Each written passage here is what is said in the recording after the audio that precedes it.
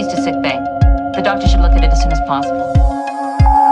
It is the way in which we propagate our species. Please demonstrate how this is accomplished. So, what's next? I don't know. Hi, and welcome to Casual Trek, a Star Trek recap and ranking podcast brought to you by Nerd and Tie and murderous automated checkout machines. I'm Charlie Etheridge Nunn, a ghost in a candle who banged your nan. And I'm Mars Reed Lobato, a science fiction writer, and a flying silver ball which will impale you in the head and drain your blood. Each episode, we watch stories from 3 different Star Trek shows and rank them on a big list of best to worst. It's spooky season, and Star Trek isn't given how large, inhospitable, and incomprehensible space is. Today, we'll be looking at 3 such horrifying tales. But first, before we go on, Mars, what non-Star Trek thing have you been enjoying since we last spoke? Well, for cross-promotional purposes, to quickly bang the old pimp drum for a second, I will once again be guest appearing on the Breakfast in the Ruins podcast in the future, post this episode being recorded, but the episode should drop soon after this one. I will be talking about the post-apocalyptic killer rat novel Domain by James Herbert, which is the third of a trilogy of James Herbert killer rat books. James Herbert is a British horror writer who can best be described as F. Garth Marenghi were real. And so, after buying the third book, I thought, you know what? I've read the rats. I'm gonna read Domain.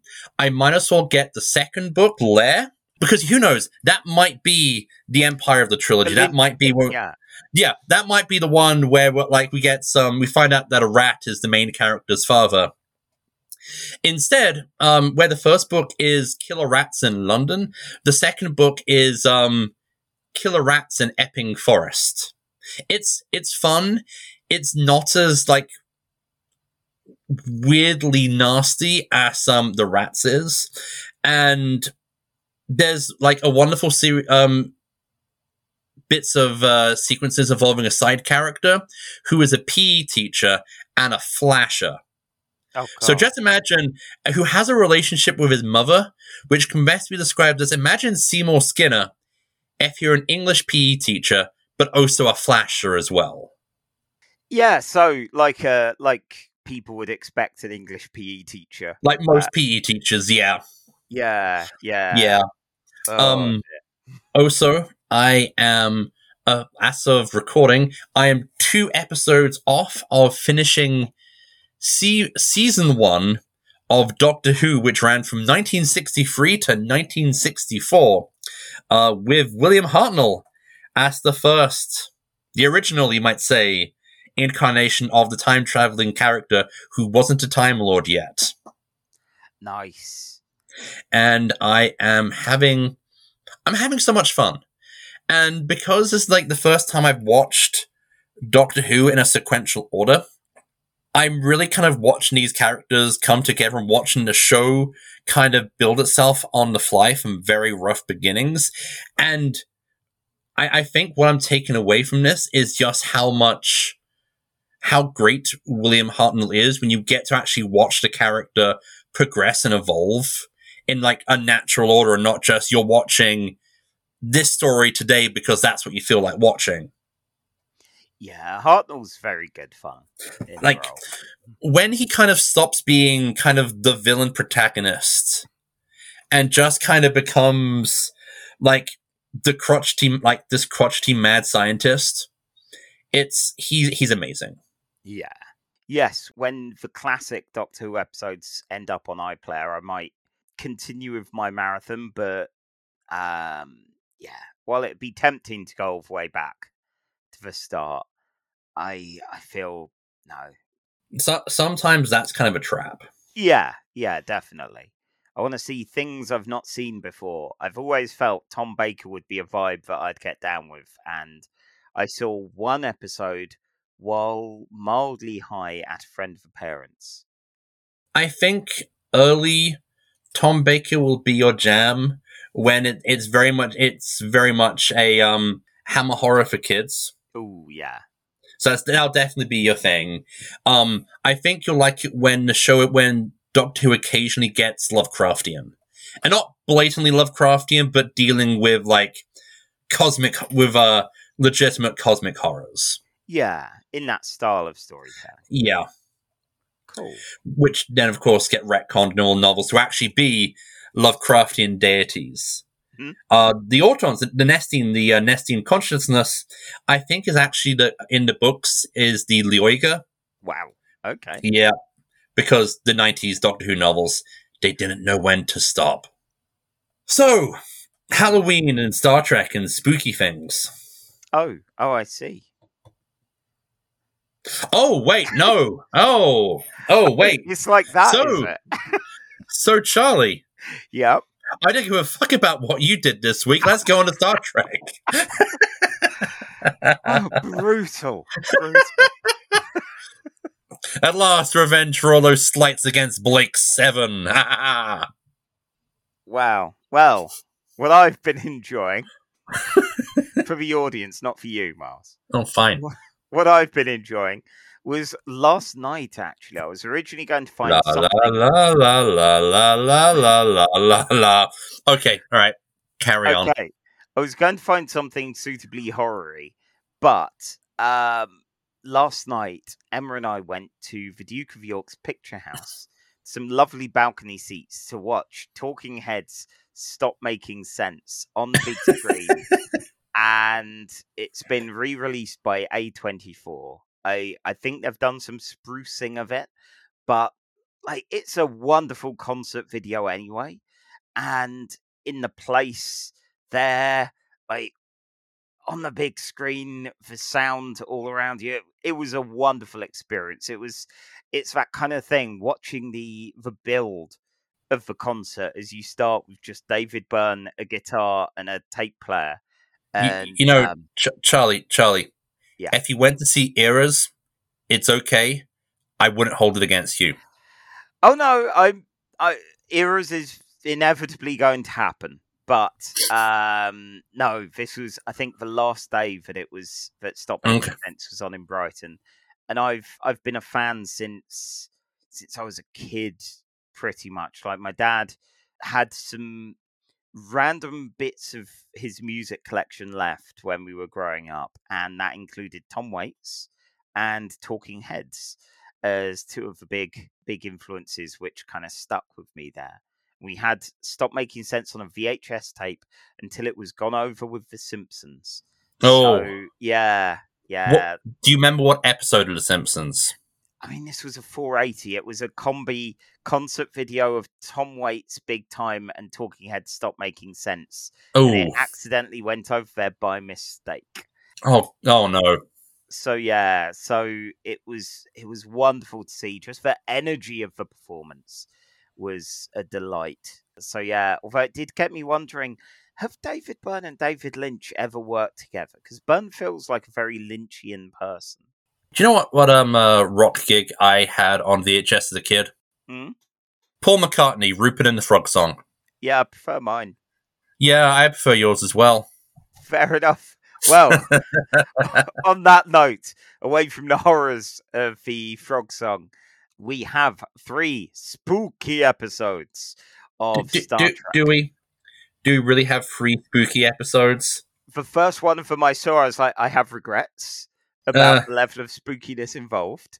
I've been scouring spooky Star Trek listicles and creepy Star Trek lists and all of that, and I have questions for Star Trek list makers and fans. I just want to talk.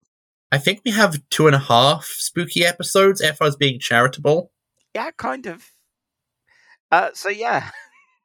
If we really wanted spooky, we could have read that one Shatner Star Trek novel where Captain Kirk tries to pull the "she's not 16, she's a Romulan" on us, far more than the book really should. Wow, back to PE teacher territory. Pretty. Well, I don't know. I think modern Shatner kind of has that kind of grotty 70s, 80s PE teacher vibe. Well, moving swiftly onwards, our first episode of the night is Star Trek The Original Series, Season 1, Episode 5, titled The Man Trap. It was written by George Clayton Johnson, directed by Mark Daniels, and aired on the 8th of September 1966. And the UK number one hit at that time was The Beatles with Eleanor Rigby, and the US had Donovan with Sunshine Superman, which I didn't recognize, but I could imagine like a murder happening while that was playing in that kind of way. Eleanor Rigby is fine now. Eleanor Rigby is one of the Beatles. It's one of my favorite Beatles songs. It's no While My Guitar Gently Weeps, which is my favorite Beatles song. Yes, I'm pretentious and I'm going with a Harrison song as my favorite Beatles. Of course. You can @ me on Twitter, since I very rarely post there anymore. Ha! Yeah, take that, Twitter people. Yeah, I was just remembering when I was writing down the tracks. Of course, Eleanor Rigby was also the name of Lucifer in The Wicked and the Divine. Oh, of course, yeah. It brought that right back. It's like, oh my god, I've not thought about that series in years now. Whenever I think of Eleanor Rigby, I always think of the film Yellow Submarine, which might actually be the most terrifying film I've ever seen. Oh, it's fantastic. Like, it's a great film, but like, you know the concept of the fear. When you get that stoned, everything is terrifying. Yeah. For someone who I've never been high in my life, but Yellow Submarine it kind of brings out those primordial fight or flight responses that I think the fear would invoke. Oh, it's got some moments, definitely. It's got Casual Trek, come for the Star Trek, stay for the two British guys discussing British the stoner culture. Yeah, well, while also not being stoners. No. For voices of experience, much like with Star Trek. Isn't the Sunshine Superman like a character Grant Morrison kind of puts into Animal Man? It really sounds like it should be. I think it is. I think he introduces briefly a character in like the weirder issues of Animal Man called Sunshine Superman. Cool. Well, with those tangents done, I have 5 minutes to explain to you what exactly is the Man Trap. I think it's Ben Shapiro's next novel. All right. Okay. You have 5 minutes to escape the Man Trap. Make it so. So, apparently the Enterprise does the occasional medical checkup on folks stuck on planets every now and then. The archaeologists, Professor Robert Crater and Nancy Crater, need their checkup in an old shaky temple set, which looks delightful. Kirk's on the away team and constantly taking the piss out of Bones because Nancy is his ex-girlfriend. Still, Bones is excited and kind of nervous despite all this. Nancy arrives and hasn't aged a day in Bones' eyes, literally. Kirk, on the other hand, sees her looking a little bit older, and Darnell, the blue shirt on duty here, sees a blonde he last saw on a pleasure planet. He won't shut up about her, so he gets sent outside for a breather. Maybe is gone a bit too far this time. Professor Crater shows up and is fed up with checkups, but asks, do they have any salt on them? He and Bones get into a shouting match until he relents and lets Bones take his medical exam. Kirk and Bones compare their view of Nancy, and Kirk assumes that Bones' memories may be getting in the way of things like the grey hairs that she has. And there's a scream! Oh no! They find Nancy by the body of Darnell, who's covered in weird circular pink splotches. Apparently, oh no! He wanked himself to death. Apparently he ate a Borgia plant and then died. And the medical exams, they're over. we're done for the day. Kirk and Bones beam away with the body. But before that, Nancy asks, any update on that salt situation? Up on the ship, Spock is busy correcting Uhura's work, and she tries some small talk, which goes incredibly badly. Spock gives an update to Kirk about the Borgia plant. Apparently, it's not consistent with Darnell's death. The tests of the body show he actually really shouldn't be dead at all. McCoy gets kind of wistful about Nancy during all this until Kirk has a go at him. Speaking of which, a nearby starbase also has a go at the Enterprise. Apparently there's an emergency for supplies, but no, they'll just have to wait for their chili peppers, damn it. There's a mystery at hand. Bones is found that Darnell's got no salt in his body. That's weird. That's what the Professor and Nancy wanted. Huh, odd that. Yeah, they go down to the planet and grill the prof on the whole salt thing, and he shows a mostly empty bottle of salt, saying, look, see, almost out of salt. Not very mysterious. What will they put on their chips now, Kirk? The Professor is being really cagey with this and runs off. Another pair of extras die now, with all splotches on them, and Nancy's there once again. She shapeshifts into one of them, Green, and is beamed up to the ship with Kirk and Bones. Oh no, she's loose on the ship now. She sees Yeoman Rand eating in the hallways and fixates on the salt. Rand slaps her hand, assuming this is Green still, and gets in a lift. Nancy follows. Rand heads to the Arboretum for a lunch date with Sulu, where she admires one of the plants and they discuss its gender, which is actually Sock Puppet. Nancy as Green shows up and the Sock Puppet plant goes insane. She flees. Nancy shifts again after seeing Uhura, taking the form of a black crewman who speaks in Swahili to her and looms menacingly like he wants to extract all her salt before Uhura is called to the bridge and flees. McCoy can't sleep, and Kirk says, you recommended me some little red pills for sleeping problems. Why don't you take some? And Nancy appears at McCoy's door, and he's thrilled, unsuspecting of anything weird. She says no one else has had such strong memories of her, not even the Professor. She reckons, yeah, do what Kirk says, take some of those sleeping pills. And once he does, she turns into McCoy. Rand and Sulu, during all this, find a saltless corpse. Oh no! Kirk and Spock go to see the Professor, who's lingering suspiciously by some rocks with a gun. Kirk asks after Nancy, and the casualties called in. Spock finds Green's body, and they realise, oh no, whatever's doing this is on the ship. Nancy reaches the bridge as McCoy and is told, oh no, look out, there's an evil version of Green running around, and keeps tabs on the whole situation. There's a fun paintball-style run around some fake rocks until Kirk and Spock manage to stun the prof. He starts talking about Buffalo and their extinction and how the real Nancy's dead. She's been dead for a few years and was replaced by something that's the last of its kind. Salt. Oh. Sorry for laughing.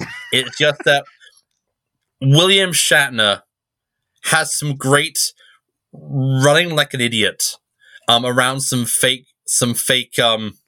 Oh, you can tell this is early in the run. They are having some fun in a real shonky set. Like, Rihanna and I were watching it yesterday, and we had it's the bit where Kirk it looks like he's pretending he's on a motorcycle. So we had to go back. We had to kind of go back, and we had to just sort of make funny motorcycle sounds as he's running along. I mean, originally I was thinking laser tag, but you wouldn't go on the floor in a laser tag place. Oh, no. Weird and sticky. Yeah. Man, yeah, I have many fond memories of Brighton, of Megazone and Laser Quest. Hell yeah. Right, well, okay, right. Let's finish this. Let's finish this before we lose all our salt. And go! So, up in the ship, no one can find the salt vampire. All the lead characters and the prof are in a meeting about what to do. And Nancy, now as fake Bones, is stumbling over his words and decisions, and the prof is suspiciously siding with him, like a point in a game of werewolf where the two wolves have accidentally tipped their hand. Luckily, everyone else is an idiot and does not notice all of the suspiciousness here. Bones suggests, hey, why not hunt it down? Just give it some salt. And the prof says it actually needs love as much as it needs salt, and he's not going to help track it down. Spock suggests, hey, let's truth serum the guy up, and follows Prof and the Bones to administer it. Cut abruptly to Spock having been attacked. He's bleeding green, and Crater himself, the Prof, has been killed by Nancy. Spock apparently doesn't have the right kind of salt in his system that Nancy needed. She's back at Bones' quarters. She wakes him up. She doesn't want to be killed. Kirk pops up, tries to get McCoy to help take her down, but he's really drowsy and confused by the whole situation. Kirk holds out some salt pills and Nancy can't resist them. Kirk and Bones get into a fight while she's going all in on the pills. Spock joins the tussle and gets slapped around by Nancy.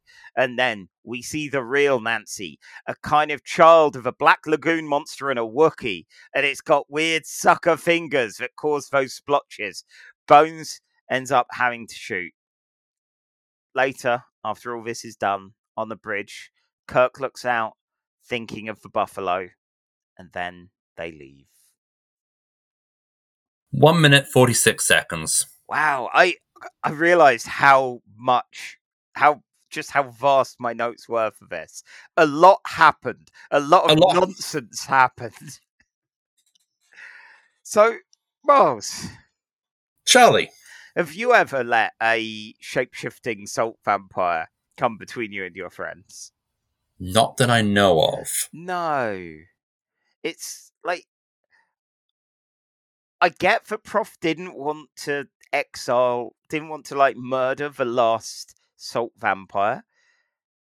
But also, if his wife died a couple of years ago and this thing was shapeshifting into his wife and trying to absorb salt from everywhere, there's got to have been some really awkward conversations on the planet. Yeah. I think this might be like the second time. Well, actually, the first time in the show. Much like, oh god, what was the one we watched with the dildo rock? Oh god, yeah, the robot one. Yeah, because I swear, like, you know, they try and imply that he might actually be stooping the salt vampire. Maybe? I don't know. Like, once it was revealed what was up, I was like, oh, they probably were. They're probably much more awkward flatmates. Maybe, you know, the kind of, well, we don't even know if the salt vampire has genitals or anything. You know, it's like, well, I have to live with the salt vampire. It's the last of its kind, and I'm kind of encroaching on its turf a bit. So I guess have at it. I'll let it just pretend to be my wife. That's not weird. I mean, it gets lonely out there. But like you said, it needs love. Yeah, it does. Yeah, it's a weird one. Like, the professor was so suspicious from the off. He was a man who, in the call sheet, is like, is Professor Robert Crater. What a space name as well. Only character trait, shady fucker. Like, I did love when they beamed down onto the planet and saw him just hiding behind a rock. It's like, ooh, hello. Hello. Friend. Hello. I'm just here amongst the rocks. I'm like a really goblin-y version of Dr. Smith from Lost in Space. I'm not suspicious. But I will pull a gun on you as well, just in case. You know. I loved the Arboretum as well. That was a really nice touch. I definitely like in the earlier episodes that you do get more of a sense of life on board ship, and it's not just the Kirk, Spock, and McCoy show. Yeah. Well, we've seen a bunch of episodes. We're like a fair percentage through the original series, and we've seen barely any Sulu action. Yeah, we're 16.5% through, and we've seen not much Sulu at all. So it was nice seeing that moment between Sulu and Rand that didn't involve any of the core three.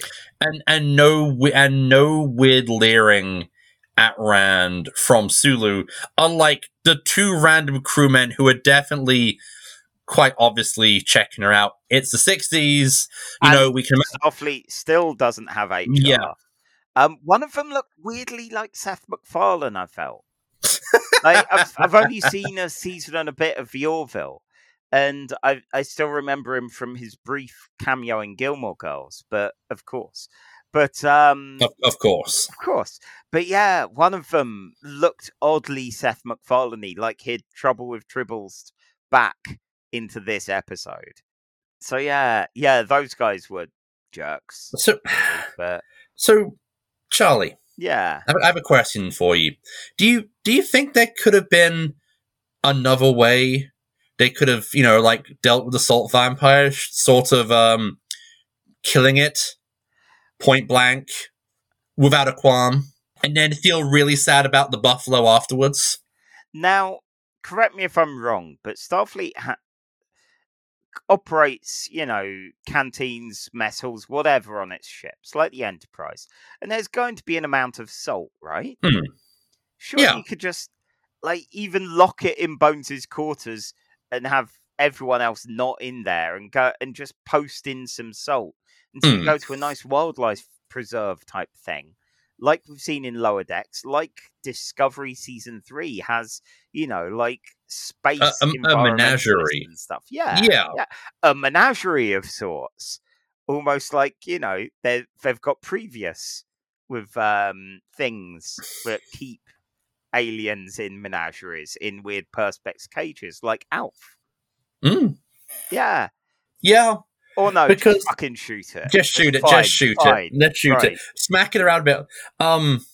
Okay. Spock. Yeah. Hyperlogical science officer. What's his solution to the problem that McCoy won't fire? Is it shout, could Nancy do this? While double hand punch to the face repeatedly. That was amazing. I get that Vulcan logic isn't necessarily human logic. But yeah, just going, I'm going to wail on this woman that you think is your ex-girlfriend. And when it goes wrong, I'll be proved right. Like, this is quite clearly a moment where Spock's brain just goes, I got nothing. Punch him! Fuck it, right. Fastest route. It is something some of my role-playing group would have done back in the day of just like, right, this guy's a monster. If we attack him in the middle of court, in the middle of everyone else, and go, monsters, and hit him with a katana, everyone will know, we'll be vindicated. No, you'll be arrested. Okay, should I just shank him? Amazing work. Good spot. A plan with no drawbacks. Yes, exactly.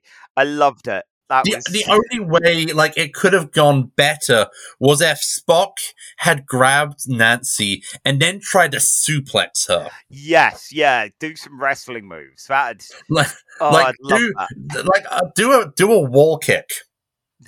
Do the thing you kick off the wall. Oh god. This was the very first episode of Star Trek aired. Not the first episode produced of the actual show run. This was the very first episode of Star Trek to the TV public. And man, what a show, what a start. What a way to begin this with them, yeah. Incredible. This is TV history right here. And it has Leonard Nimoy double hand punching a woman. Oh my word! So yeah, it's a good fun one. It's very silly. I certainly wouldn't have put this as the first one, but this is just pulp sci-fi. Definitely. This is every 1950s lower grade sci-fi cover. You got someone being menaced by a monster, like the man trap in Big Let. It's the writer actually was the co-writer of the first novel Logan's Run, Oh, which was a trilogy of books, but it's a trilogy of books which are made into, which is also a case of the film was better than the novel. huh.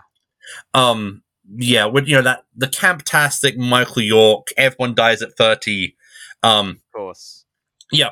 In the book, I think everyone dies at 20. But also some flaws there.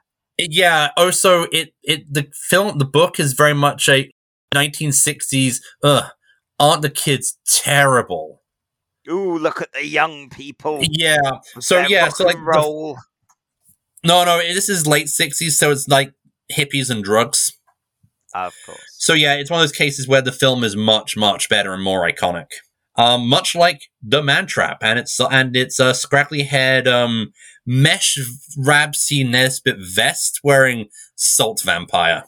I like most people, I've mostly experienced the salt vampire in the end credits of the original series.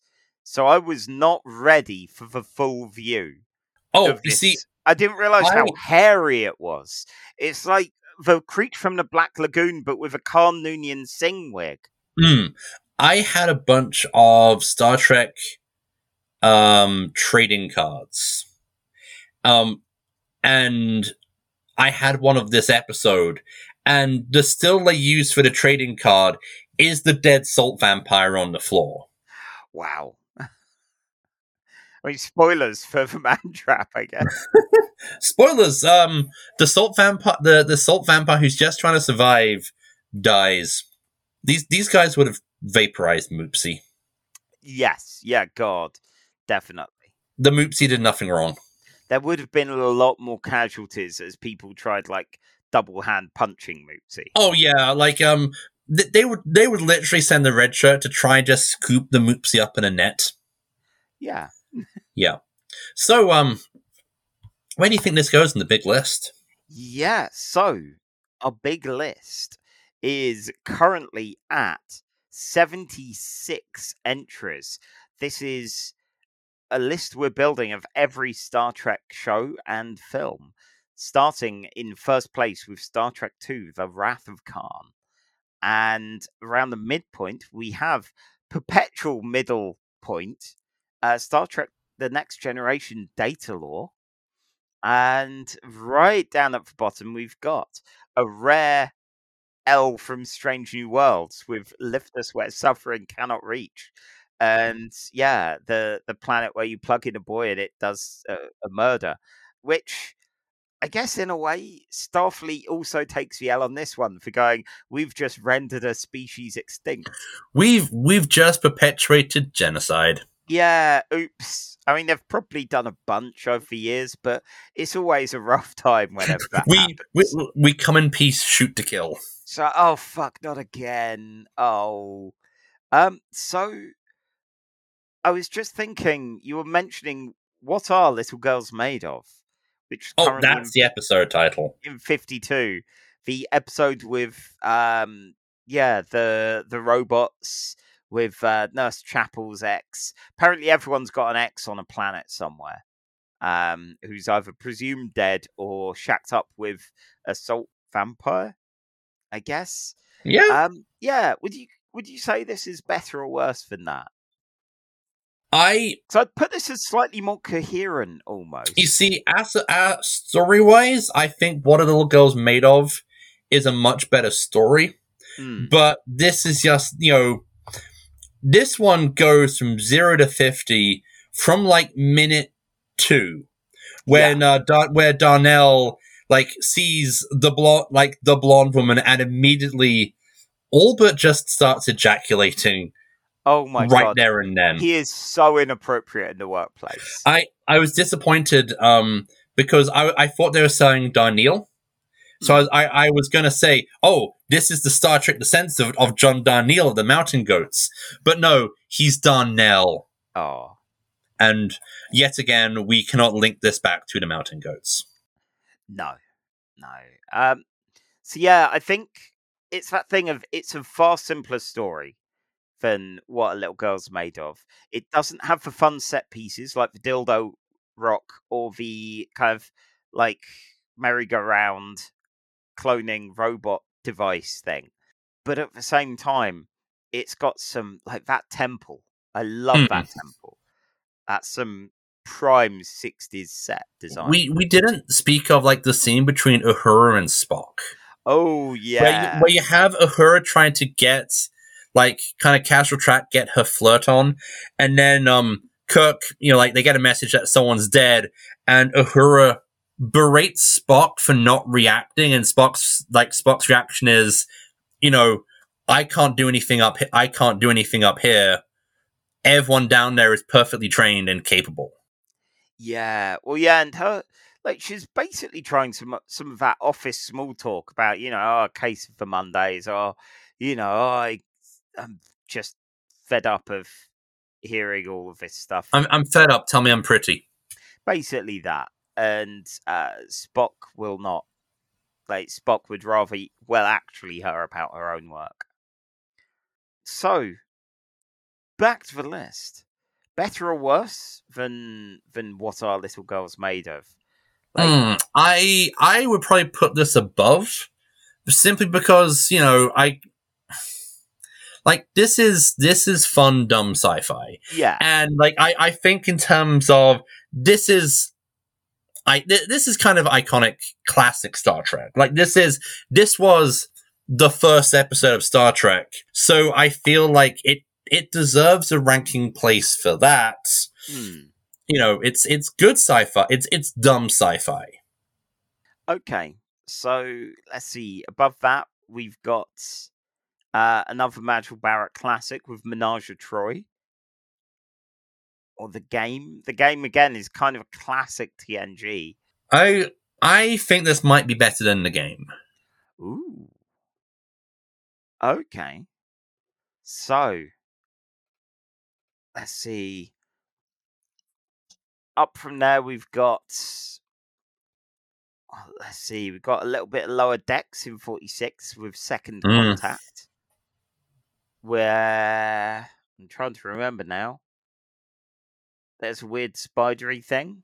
There's spidery thing and there's rage zombies. That's it, for rage zombies. It's probably one of the weaker lower decks. Definitely. So I would say that this is better.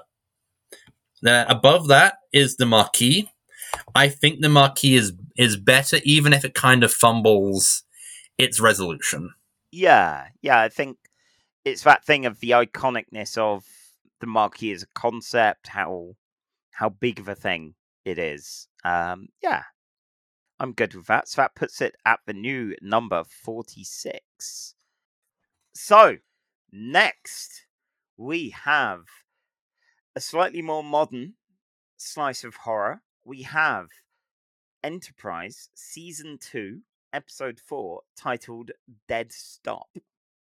This was written by Mike Sussman and Phyllis Strong, directed by Roxanne Dawson, yes, the director of the lost episode The Long Con, and it aired on the 9th of October 2002.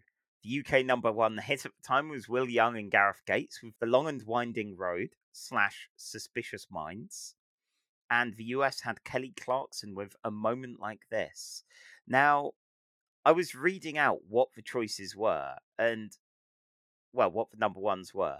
And Emma didn't believe that there was a crossover track between Will Young and Gareth Gates. So we started playing it, and, DNF.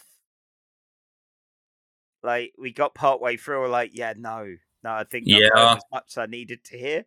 They are, Robson and Jerome, they are not. Robson and Jerome, they are trying. They're no PJ and Duncan. Oh, we knew that. Yeah, it wasn't great. Kelly Clarkson, I forgot to listen to that one, but I recommend watching the Todd in the Shadows video about from Justin to Kelly instead. Okay, yeah, these songs were fine. Before I start my recap, I just have to go get something. Back in a moment. I'm terrified. Oh, you pausing? Welcome, Cribs and Crawls. I'm the Crypt Keeper. Hello, Crypt Keeper. How are you today? Are you feeling very good? For dinner, will you be having some goulash? This is terrifying. If I do not complete the recap in 5 minutes, will I be sent to the gulag? Yes. Oh, okay then. Okay. Good. Okay, all right, eagle-eared viewers, there is no Crypt Keeper. It's just me, Miles, Oh my God, Miles! wearing my wife's Ren Fair cloak and doing a ghoulish voice to kind of put some horror into this this episode, which is anything but. Yeah, I was wondering if I'm maybe too deadened to horror, and I think I've come out on the other side of no. It's No. mystical makers who are wrong. Yes, hang on a second. So, before we get started, I suppose I should take a quick selfie of course, for our blue sky. yes, of course, you can find this terrifying image on Casual Trek on Blue Sky. All right, Probably on the Nerd and Tie Discord. So yeah, there's a Halloween treat for you. So you have 5 minutes. Go. in deepest space, the Enterprise is stuck, damaged from a previous adventure. At Warp 2, it'll take them 10 years to get back to Jupiter Station, so they put out a distress call, which leads them to a repair station. Terrifying. The repair station is fully automated and will change its shape to allow the saucer section to dock. They go on board and they find the self-service computer that runs the station, and it will do the repairs in 3 days in exchange for some warp coolant. Warp plasma, that's it. Yes. Woo-hoo-hoo-hoo. I am a card. And so they agree, and a nice little recreational area opens up on the station, so the crew can go there while parts of the ship are being repaired. Trip and Archer try and find out who is behind the station, because Archer clearly believes, much like Robert Heinlein, that there ain't no such thing as a free lunch. Trip and Trip and Malcolm go into the ducting and crawl around like Sigourney Weaver and aliens to try and find where the computer might be stored. But they get teleported onto the bridge of the Enterprise. Then Travis Mayweather gets a call from Archer telling him to go to the shuttle pod bay. And Travis goes down, and the next thing we see is Travis's dead body. It seems like even in Star Trek episodes, the black character dies first. Oh, God, I hate my life. Anyway, Charlie, how much time remaining? 2 minutes 45. Right, shit, back into character.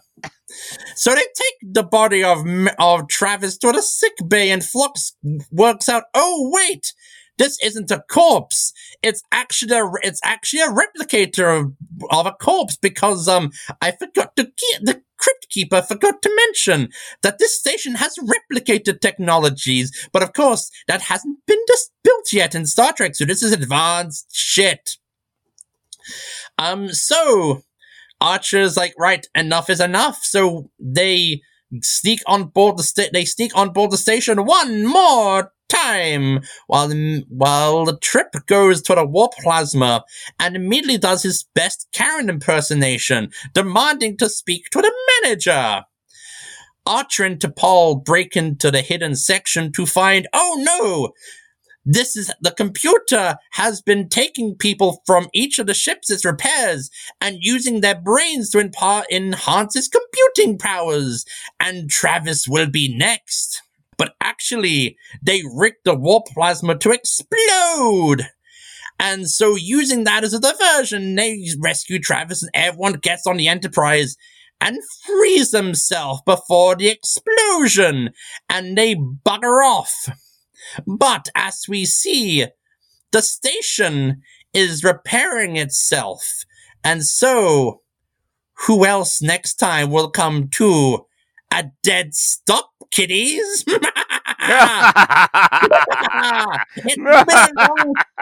been a long road getting from there to here. Crypt Keeper, out! Thank you, Crypt Keeper. You're ghoulishly welcome. That was 1 minute and 2 seconds under. Wow. So, Charlie. Oh, Miles, you're back. I'm back. The Crypt Keeper locked me up in like the Jeffries troops. So, have you ever wanted to speak to the manager so hard something exploded?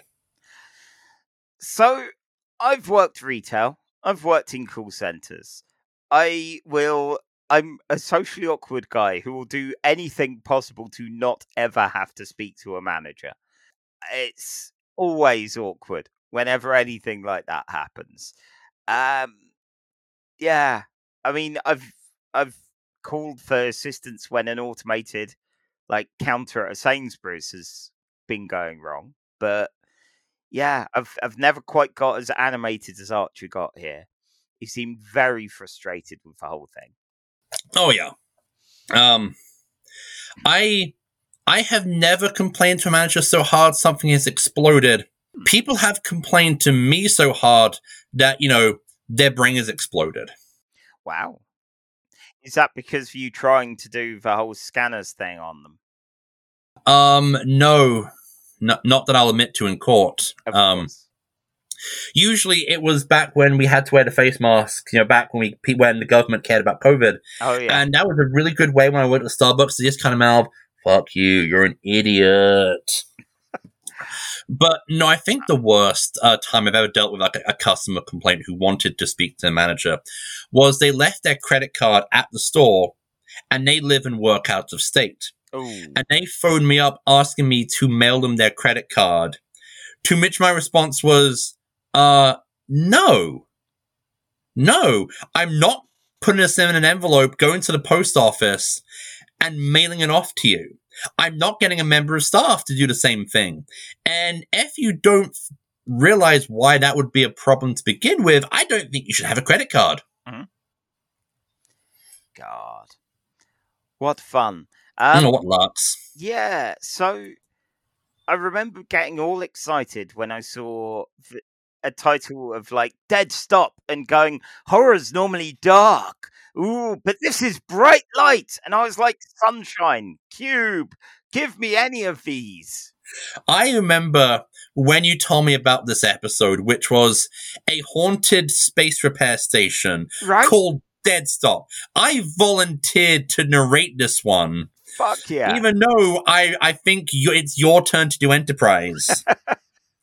Because I'm like, this is going to be dumb. Yep. This is going to be as dumb as bricks, and I'm here for it. And yeah. If you don't understand, I may have invited the Crypt Keeper to take my spot for this one, because this was kind of dull. It takes at least I think the first big dramatic beat, which is Travis be dead, happens about 30 minutes in.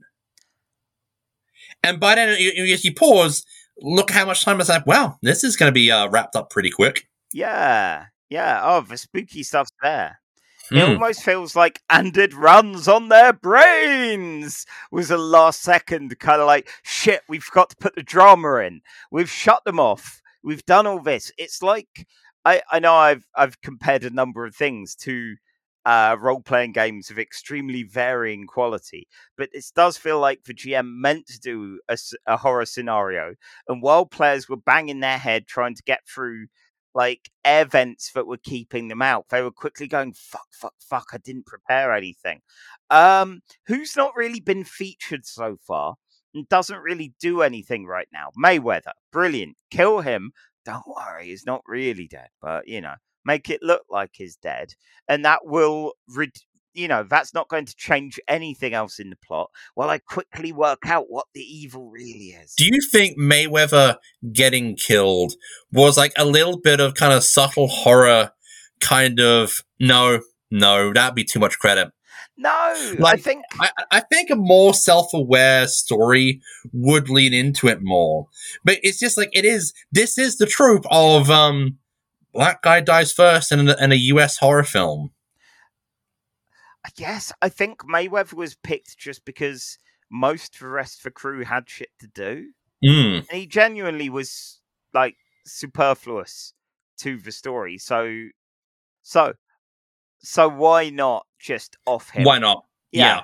We'll kill him. Yeah, so that worked. Yeah, it's interesting seeing a Roxanne Dawson directed episode because, as well as directing Lost, she also directed, I think, an episode of the OC. Oh, she also voiced the station apparently. Yes. Oh, and is also B'Elanna Torres in B'Elanna Torres. Yeah. But I don't know. It's that thing of, okay, is there a distinctive thing, a distinctive vibe? And I'm not sure yet. So hopefully when we see more of her work, we'll see. I mean, usually TV, like most TV shows at this time, there's very little in the way of like directorial flair. True. When this isn't Miami Vice with Michael Mann, where everything is meant to be really stylized and cool. This is Star Trek.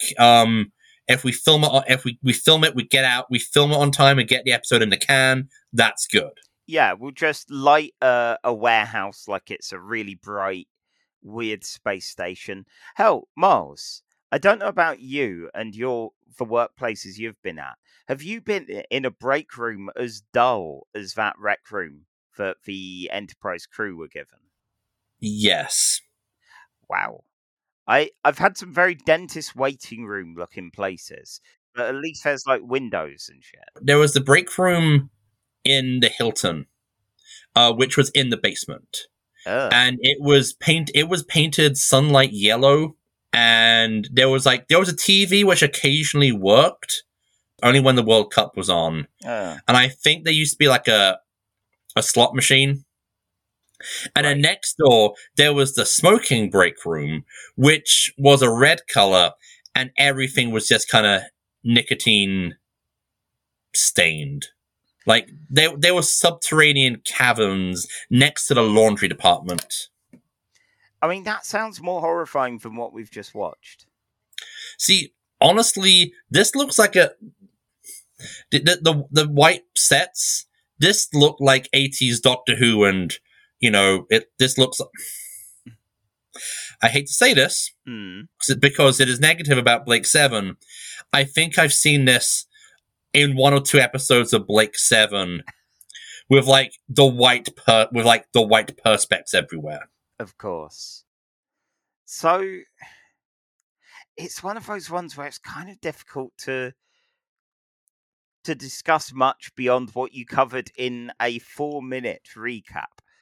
Given I really wanted this to be a good episode of Enterprise. Yeah, it just you know what? If they had to get everyone into the rec room while the ship gets repaired, and then the murder robots start. Oh, then damn, there we go. We could have got some Cube 2 Hypercube. Oh my action. God! Yes, I would love some Cube 2 Hypercube action. Give us some drama. Okay, I know we're Star Trek, but sometimes you need to have an episode where you're just gonna have some dumb running around a stage making pew pew noises. Hell, we've seen non-horror episodes with some really fucked up shit. with some real like, oh no, space in Star Trek is about Warhammer terrifying, you know? It just plays in a very more innocent looking space, but is still terrifying. Yeah. And this again, I was hoping for so much more, and it really it let me down, even compared to a lot of the Enterprise that we've seen so far. I've seen Roger Corman like teen beach movies, which are more horrifying than this. Like, the most terrifying thing we get is the episode ends with, oh, but the station's not dead. It ends with the old horror cliche of the monster's not dead. But, like, you know, at no point does the Enterprise crew go back and fling a couple of torpedoes at it. Nah, let's just get the fuck out of here. I did appreciate that this is carrying on from, I guess, from the previous episode. Yeah. And we are seeing not only some continuity, but also we're at a point in Star Trek where we can't just replicate everything we need to repair the ship. Like, that part I really liked, because you don't see it in Star Trek. You know, like, at best, I think you see it like a few times in like TOS, where it's like, right, we need some new dilithium crystals because Scotty got drunk and licked the power outlet again. Yeah, it's kind of like Stargate Universe. I found quite interesting for that. Yeah, it had episode after episode where it's like, oh fuck, the oxygen's running out. We need to figure out a solution. Oh, we need some food or water. Like, seeing some problems and some solutions to it, and actually seeing repercussions in a time of limited resources is a cool idea, and hopefully we will get some good ones of that. Like, this is the kind of stuff Enterprise should be doing to juxtapose it against the rest of Star Trek by going, this is Star Trek when space travel is dangerous, not just to be out there, but we're in a relatively untested ship in places we've never been with like minimal resources. Well, so in another world, this story, it could have been, here's a repair station, it's all automated, but the species is unlike us, so it is going to try and help, but its version of helping is going to fucking like cube some people. Go like, everyone get off the ship while we restore everything, and a couple of people don't, and suddenly it it can't deal with the organics and fixes them in a terrifying way. Or I was gonna make I was originally my recap. I forgot I had a joke about they didn't read the small print in terms of conditions. Yeah, like in the, like they in their desperation to get stuff fixed, they don't read the fine print, which says, oh, by the way, we're gonna just turn one of your guys into a CPU for our extremely overclocked supercomputer. See, now the Federation might not have been down for that, but I'm sure there would be some species that'd be like, yeah, fuck it. Yeah. You know, some Romulans going along going, fine, give them Ian. You know? Oh, Ian the Romulan. Oh, yeah. Yeah. Right, you're going to repair our thing. Yeah, we'll sacrifice a bunch of people. We're going to stab him in the back anyway. We have an entire section of the crew we just keep for this kind of stuff. We're Romulans. Yeah. We're jerks. Tell you what, we'll mail order you like a dozen Remans. Hey, look, have Ian. Have Ian's mate other Ian. Yeah. Here, we have James Blunt for some reason. Take him. Oh God, here. Romulan James Blunt. Take Romulan Ed Sheeran. Oh, I do realise now with Ian, it should have been Romul Ian. Oh God, Romulian. Oh God. Okay, right. We're starting again. My favourite Romulan. Romulian. Anyway, this whole thing. This, I'm looking at the list and I'm looking at the bottom, and there's a number of Enterprise already there. I really feel bad about, like, every time, out of all the episodes we've watched of Enterprise, I think there's only two that we've gone, this was good, which was the Endorian incident and Carbon Creek. Yeah. And I really ones. like I really wanted to come into this with Enterprise, a show I've not seen a huge amount of. Not wanting to kind of kick the Enterprise puppy, because like it's Scott Bakula and like the rest. So I just want to be discovering like the stuff that makes Enterprise good. So like the worst thing about this episode is that in 5-10 minutes of just riffing, we came up with a better story, with a much more enjoyable story. Yeah. And I think, like, I've said this before, the worst thing something can do is be boring. Definitely. And it's just like, yeah, you could have gone in so many different ways. Even by the terms of post 9/11 standards of practice. And you're just... This feels like the rush job. It does. It feels like some wasted potential. And that said, if there's one positive, Trip's definitely been growing on me between this and Home, as far as character-wise, after having been not that keen on him in Strange New World, which is currently in 71 on the list. It's like, oh shit, you guys gave these people characters. Yeah. I know we've skipped ahead like a season, effectively, but that's quite good to see, and hopefully we'll see him in some good... All right, so is this better or worse than Strange New World? I think it's possibly worse. Like, the story of Strange New Worlds exists. Sorry, Strange New World exists, and that gives it a leg up. Is it great? Yeah.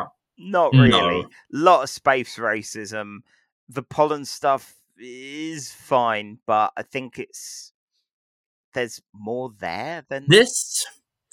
I'm going to go back to Doctor Who.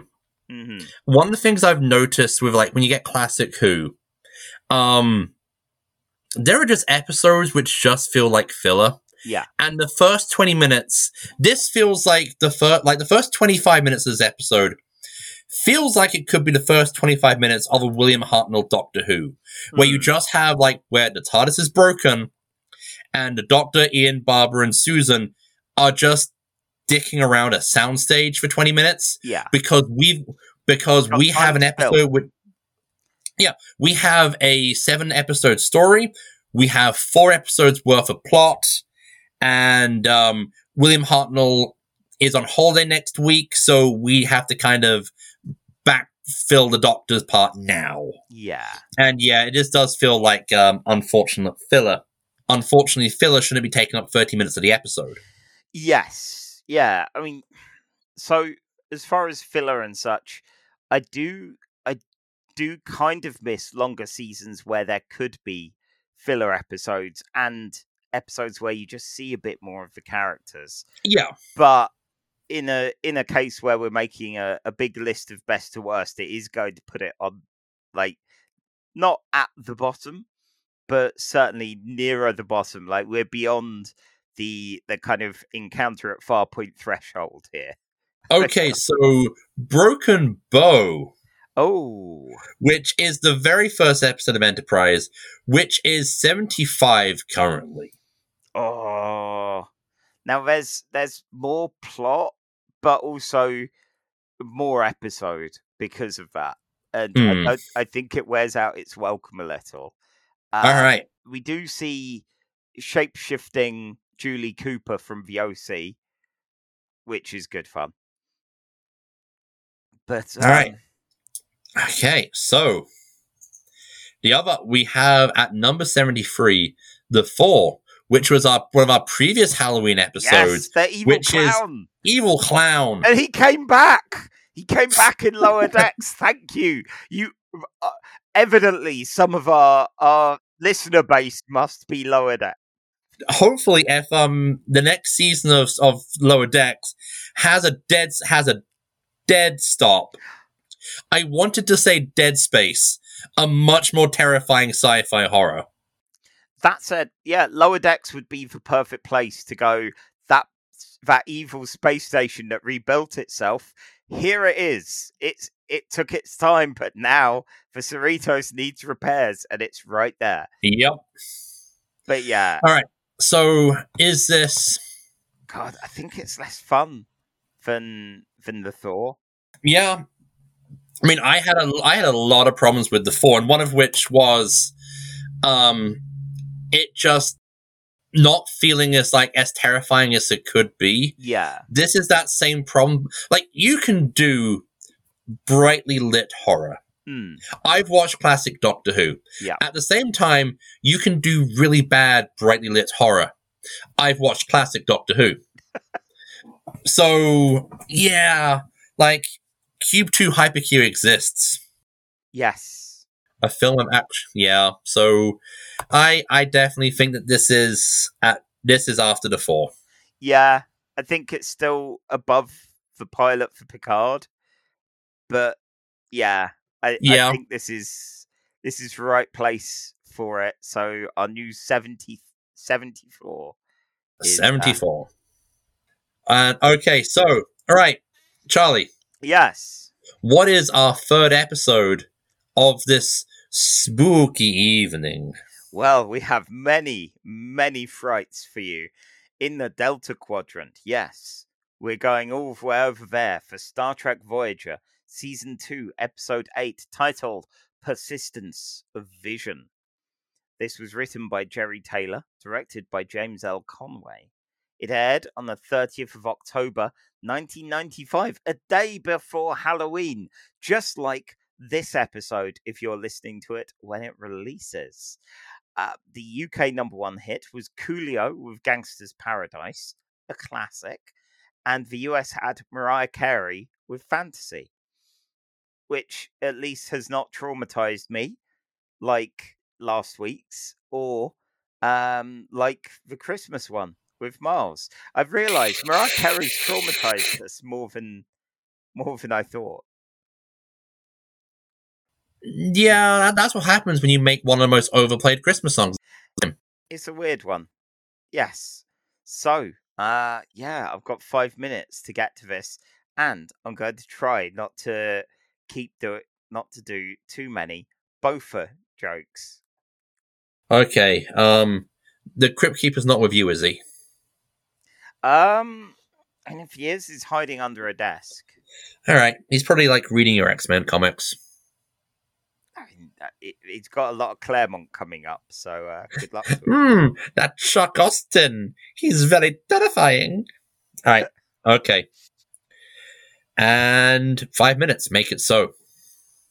So, Janeway is having a bit of a stressful time on the Voyager. She's trying to do her normal work while Neelix is pestering her about the Bofa. Insert these nuts joke here of your choice.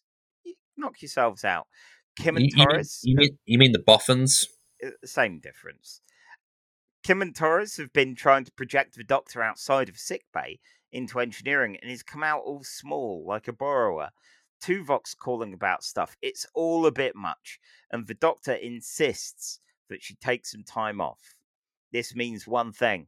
Holodeck time. Yeah, she's got a gothic novel program that she's going to.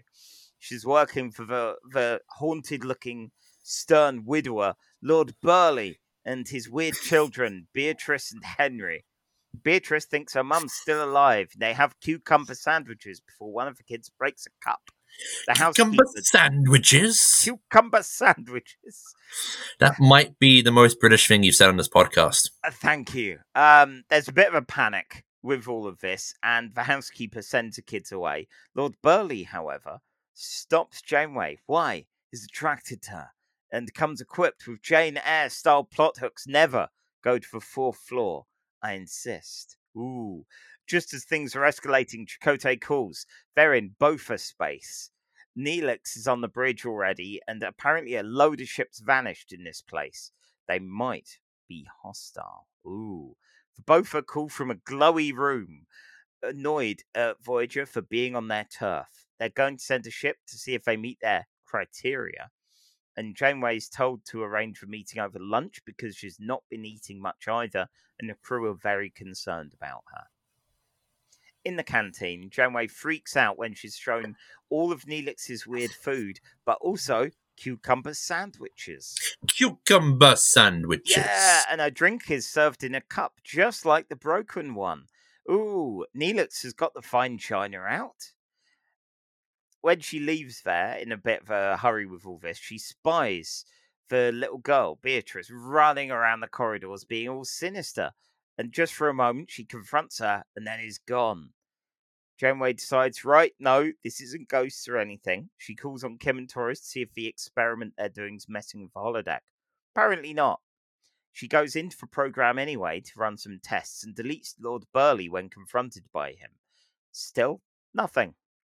The doctor's like, okay, you need some actual time off now.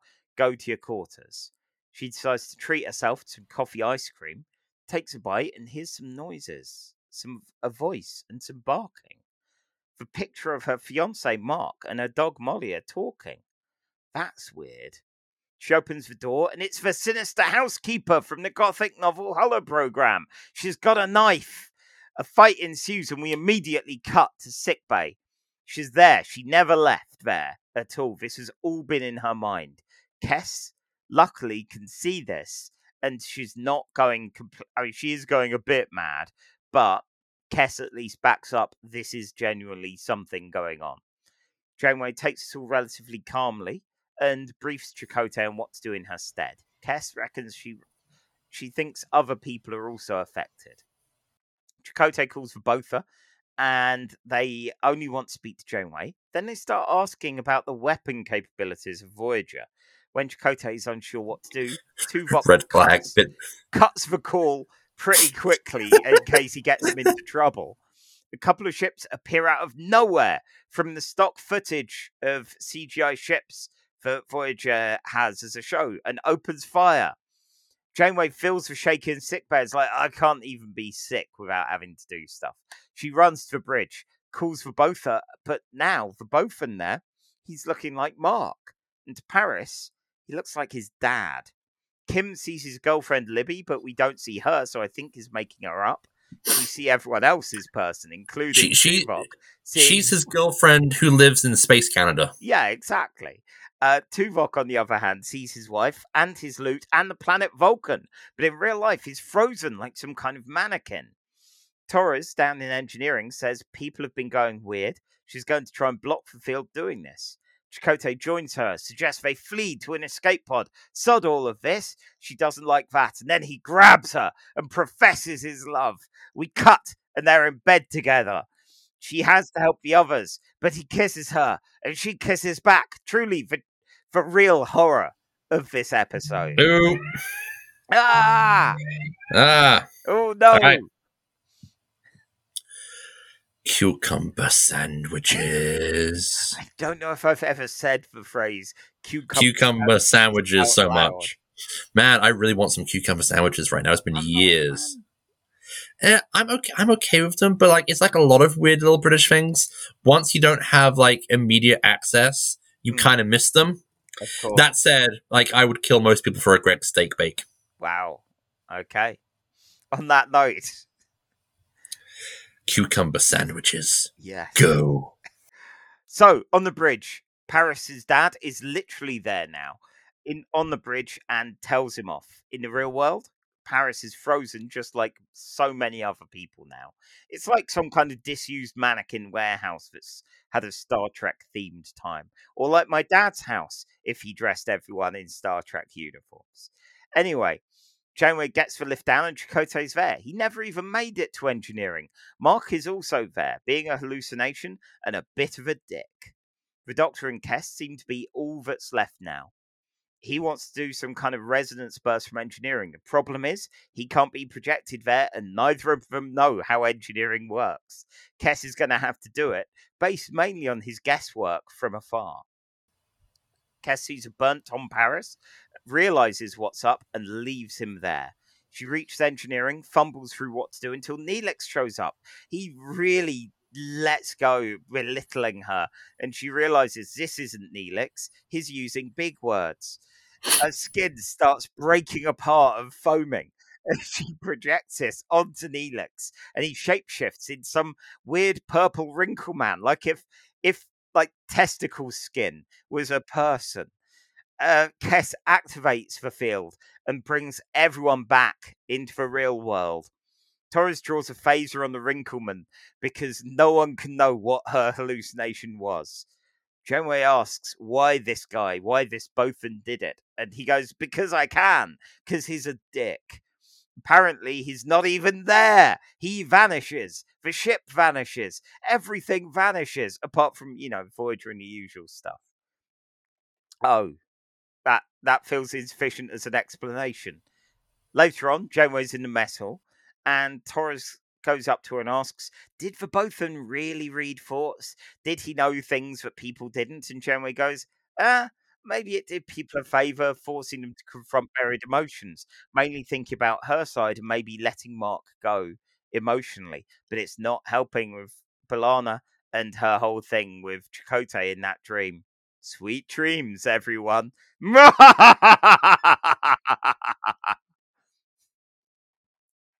2 minutes, 24 seconds. Okay. So, is the most terrifying thing we've seen on Star Trek the idea that you might want to snog Chakotay? Yeah, I think that was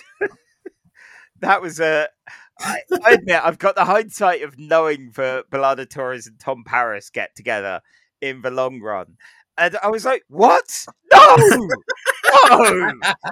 This is bizarre. Wow. My ship. Not even a ship, just like, what? Was this a thing? Like, I'm guessing, looking at the notes about the episode itself, it was just for this episode. Like, apparently they both had a great fun time filming the scene. And Robert Beltran loved the idea that both of them revealed Torres's true feelings about him, while she did not think this was the case. Like, Robert was like, no, this is just weird wrinkle man, like, fucking with us. Wow. Are there any nice races called Boffins in Western sci-fi? So, like, I mean, the main thing we know about Boffins from Star Wars is that they die, right? Is that... like many Boffins died to bring them the Death Star plans. In one of like the comedic Dark Horse comics, it turns out it's actually not many Boffins. It's a guy called Manny Boffins. Oh. What Japes? In the EU novels, Boffins are basically kind of obnoxious assholes. Right. Who use the fact that many Boffins died to get the Death Star plans to basically guilt the Republic into sweet political favors. Like there's a recurring character who's a Boffin like Senate member called Borsk Thalia, who's kind of a dick. He's like he's just kind of a douche, because anything Luke or anything Leia wants to do with the New Republic, he's just like, nope, don't like this. Oh, one of those guys. Yeah. Great. Mm-hmm. What fun. They don't act like a complete drag on any story. Nope. No. This, on the other hand, wasn't really a drag. It was nice and disorientating. I loved the hallucinated cup, and like, we get to play. Whoever makes the props got to do a lot of weird alien food before the cucumber sandwich. Cucumber sandwiches. So that was all good fun. Like, evil Neelix was good fun. Of like, oh no, this hapless boob is acting really awful now. Toxic Neelix. Yeah, the nightmare vision of toxic Neelix. At least he wasn't naked in the bath again. Yeah, I did love the Tom Paris seeing his dad. Like, yeah, no, this is making me Starfleet even more. Yep. Like, fuck this guy. Admittedly, unfortunately, that was also the hallucination of like, I'll stand up against you, Dad. Yeah, it was good fun. Man, how bland is Tom Paris if his hallucination is his dad turning up to go, now, son, you're quite a bit of a disappointment. I mean, the thing is, we know this. We know that Admiral Paris hates his son.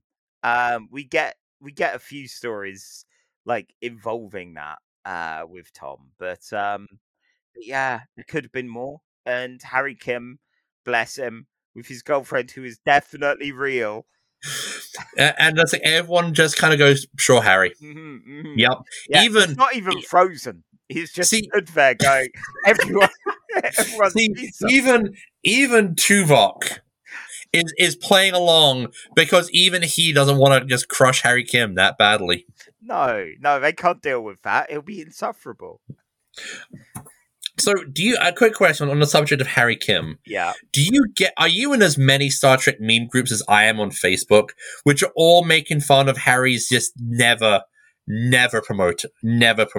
I'm in a few. And yeah, I like Harry, but yeah, in a way, him just never catching a break just endears him to me more. And yeah, there's a lot of memeing about poor Harry. Poor Harry. So yeah, this was good though. This felt a lot. This was the last one I saw. Yeah. And after Dead Stop being a bit of a disappointment horror wise, and the Man Trap, well, yeah, you could see it as something kind of spooky. The Man Trap is like a 50s B movie. Yeah, you could see almost the title in wibbly writing over the opening sequence, almost like, "Oh, it's the Man Trap." But yeah, this was nicely disorientating. Like, I wouldn't have said it's a horror, but fuck yeah, like as Janeway going, I'm doing my best, but I'm very aware that I'm losing control. I did like how, unlike whenever we've seen the doctor of the ship tell the captain they need to take a break, and the captain's like, no, the burdens of command. Janeway gets told you should take a break. You're clearly hangry and need to take a weekend off. I like how Janeway's reaction is, you know what? You're right. I'm gonna go have okay. Got a question for you, Charlie. Yes. If you're in I was watching this while Rihanna was in the room, and I basically turned to her and said, "Look, in the future of Star Trek, everyone is a LARPer. The main like pastime of the Federation is LARPing. So, if you're in a Holo novel, and you have Holo Nookie with the Holo character because you're playing a part in the Holo novel, is that cheating?" Oh, that's a difficult question. Like, it's not even a robot at that point. It's just light. Like, it's like if you're playing Mass Effect and you purposely unlock, I don't know, Femshep of Garrus. Right. Are you cheating on your partner? I need to know because I've been sleeping on the sofa for a week now. Oh no. I mean, Femshep and Garrus is the right way to go, relationship-wise. Garrus is an angel. But, yeah, like, there are some interesting quantities. Because Mark brings that up. Ghost Mark brings it up that she doesn't want to touch him, but she'll touch... She'll bang for Jane Esmond. She'll bang Budget Colin Firth. Yeah, Burley. Lord Burley. Lord Burley Firth. He's up there with Professor Crater as far as brilliant on the nose names. But yeah, God, like apparently this is the last time that we see her gothic novel. Which is a shame because yeah, this is a fun setting. It's weird that she's kind of like staff at a house looking after a couple of precocious, slightly spooky kids as her time off from looking after a lot of very distressed kids in her day job, basically. Yeah, but like it's two like, kids. These ones I can send to their room. Yeah, these ones I can go computer delete program. Yeah, which when she did that to Lord Burley, I was like, oh, that's cold. I get that Janeway's the get shit done captain, but it's like, oh. Okay, not even keeping pretense for a moment. But yeah, it was interesting to see. God, that whole get shit done vibe was interesting. Like, not her completely no selling the hallucinations, because that might get dull. But she's like, right, fine, I'm dealing with this. Here's my agenda. See, Coach, I you think deal with that now. I think Janeway might be the only Star Trek captain to know she's in a Star Trek show. Yeah. So she's vaguely aware that shit's just going to get weird on a weekly basis. Yeah. Have some fun with a holodeck. Fuck it. Why not replicate some coffee ice cream? Treat yourself. That sounds foul. I like coffee, but like I don't know if coffee ice cream or if I would go that far. See, I love coffee. Coffee ice cream's quite nice. Okay, like I'll have like a coffee chocolate chip like cookie, but I don't know. Coffee ice cream just sounds a bit. See, I'm too much of a sucker. Coffee cake, coffee sweets, those little chocolate covered coffee beans. Yeah, just all of that. All that in your belly. Damn straight. That might explain why your hair's all falling out. Well, yeah, the male pattern baldness has not been kind. Anyway, quickly distracting from that. Where do you reckon this goes on our list? We got some Voyagers all over the place. Like, they've never been the highest. I think our highest one is In the Flesh, which again, great fun. Yeah.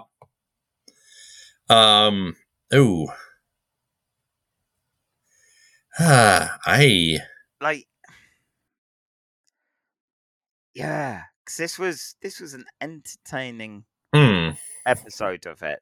Like, I feel if I've got any negatives, it's that the Bothan going, lols, I pranked you. Oh, you're getting mad. I'm out of here.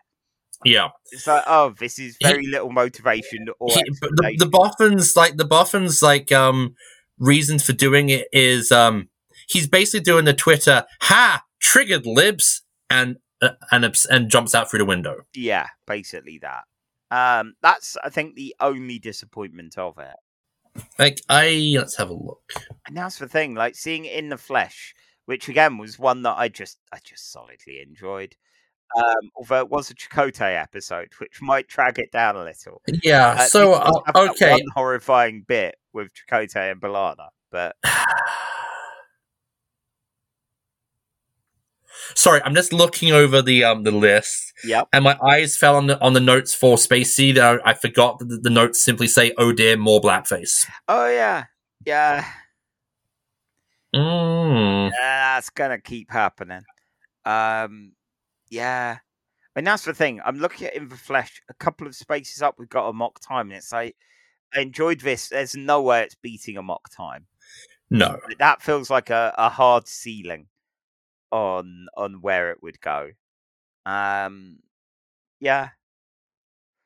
I don't know. Like we've got crossover with Odo fucking exploding down a little further at 22. Okay. Do you think this is better or worse than Tuvix? Oh shit! Oh, see, Tuvix is legendary just for the Tuvix of it all. I think this is a better story. Like, this is a better story. Like, then you got Meld right underneath with sweaty, moist Brad Dourif. Oh, and it's like Brad Dourif. Good old Brad Dourif. Like, those are both really good stories.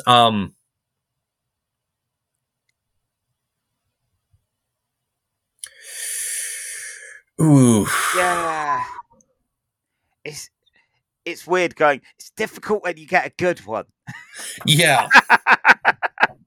We like it. We like the good ones, but we like the good ones. Yeah.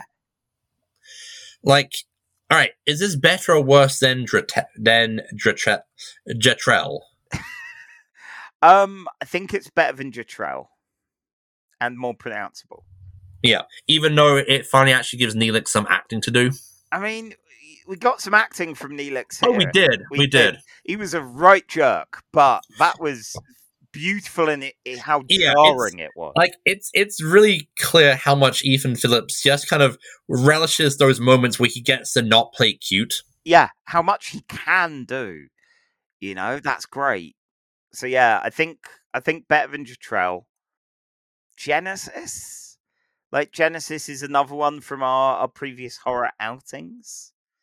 I think Genesis is better Yeah, because it goes from like this one, it goes from 0 to disorientating really quickly. But I think the switch is just right in the middle. Yeah, it's at the 50% mark, and you get to see everyone getting fucked up with Genesis. With this, you see some jarring moments with Chakotay, with Neelix. It doesn't go hard enough, I feel, almost with that. No. Which, is fine. It's still a good one. I would... Let's... All right. The stars... Okay. The least dangerous game. I think it might be a little better than least dangerous game. All right. So the question is this better or worse than Datalore, which currently sits at number 38? Yeah. Our most middling episode. I think this is more fun than Datalore, but Datalore introduces a big element to the show. Yeah. All right. So would you say this comes in at number 39? Yeah. Let's do that. Let's see. Does that mean Datalore is still the most middling episode of it all? Quite possibly. Quite possibly. So, yeah, out of 79 now. No, it's going to be 80 once you move this. Oh, no, you're right. 79. Yeah, we're on a road to 100. No, man, that's 39. So, actually, at 38, it's not quite for most middling anymore. It's joint that. Is that right? No. I can't do maths. Right, let's see. 79 divided by 2. 39.5. Yeah, so this is the midpoint. And a sign that this is a fairly top-heavy list, given how much fun we had with this one. That sounds kind of terrifying, because this means that at some point we're going to hit a drop-off point. Yeah. That said, I think when we reach the 100th episode on the list, Spock's brain. Okay. Or fresh. I think for our okay, hang on. Unpaused. So we've agreed briefly off screen that when we reach the 100th episode of Star Trek Reviewed, we're going to devote an entire episode. Charlie is flipping me off right now. an entire episode to Threshold. Yeah. We have made a dark pact. We knew it was going to happen. Okay. So, on that note, just to wrap up, you can find us on Ko-fi and on Blue Sky as Casual Trek. You can find me at skyshark.itch.io and at Skyshark on Blue Sky. I've been trying to remember to post there daily about X-Men, especially as I'm just at the end of the Morrison run, and there's been some bonkers shit. And you can find me on milesreedlabato.bluesky.social and on my blog, which does get updated sometimes, honest, at mareedlabato.wordpress.com. Soon after this, you'll be able to hear me on one of the Halloween episodes of Breakfast in the Ruins, which you can find on all good podcast providers. And apart from that, it's just to play us out. So, next time we're doing something special for November, and we'll be watching all of the short treks and then ranking them on a short list of best to worst. So, join us there. Live long, have a jelly baby, and always read the terms and conditions of any software update. Yeah, and have a cucumber sandwich. While also doing a Starfleet. You've been listening to Casual Trek by Charlie Etheridge Nunn and Miles Reed-Lobato.